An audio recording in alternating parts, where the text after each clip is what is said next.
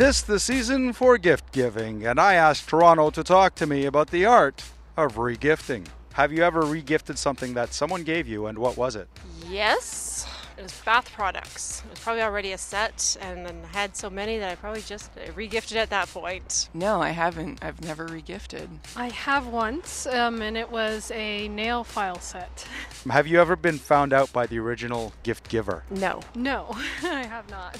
I don't think I have. Here's a little scenario. If you received $100 in bookstore gift cards for your birthday, and then use those gift cards to buy books to give as Christmas presents, does that count as regifting? Yes, I would say that would be regifting because it's not coming from yourself. I don't think so. Like, I guess technically it would, but I'm going to say no on that.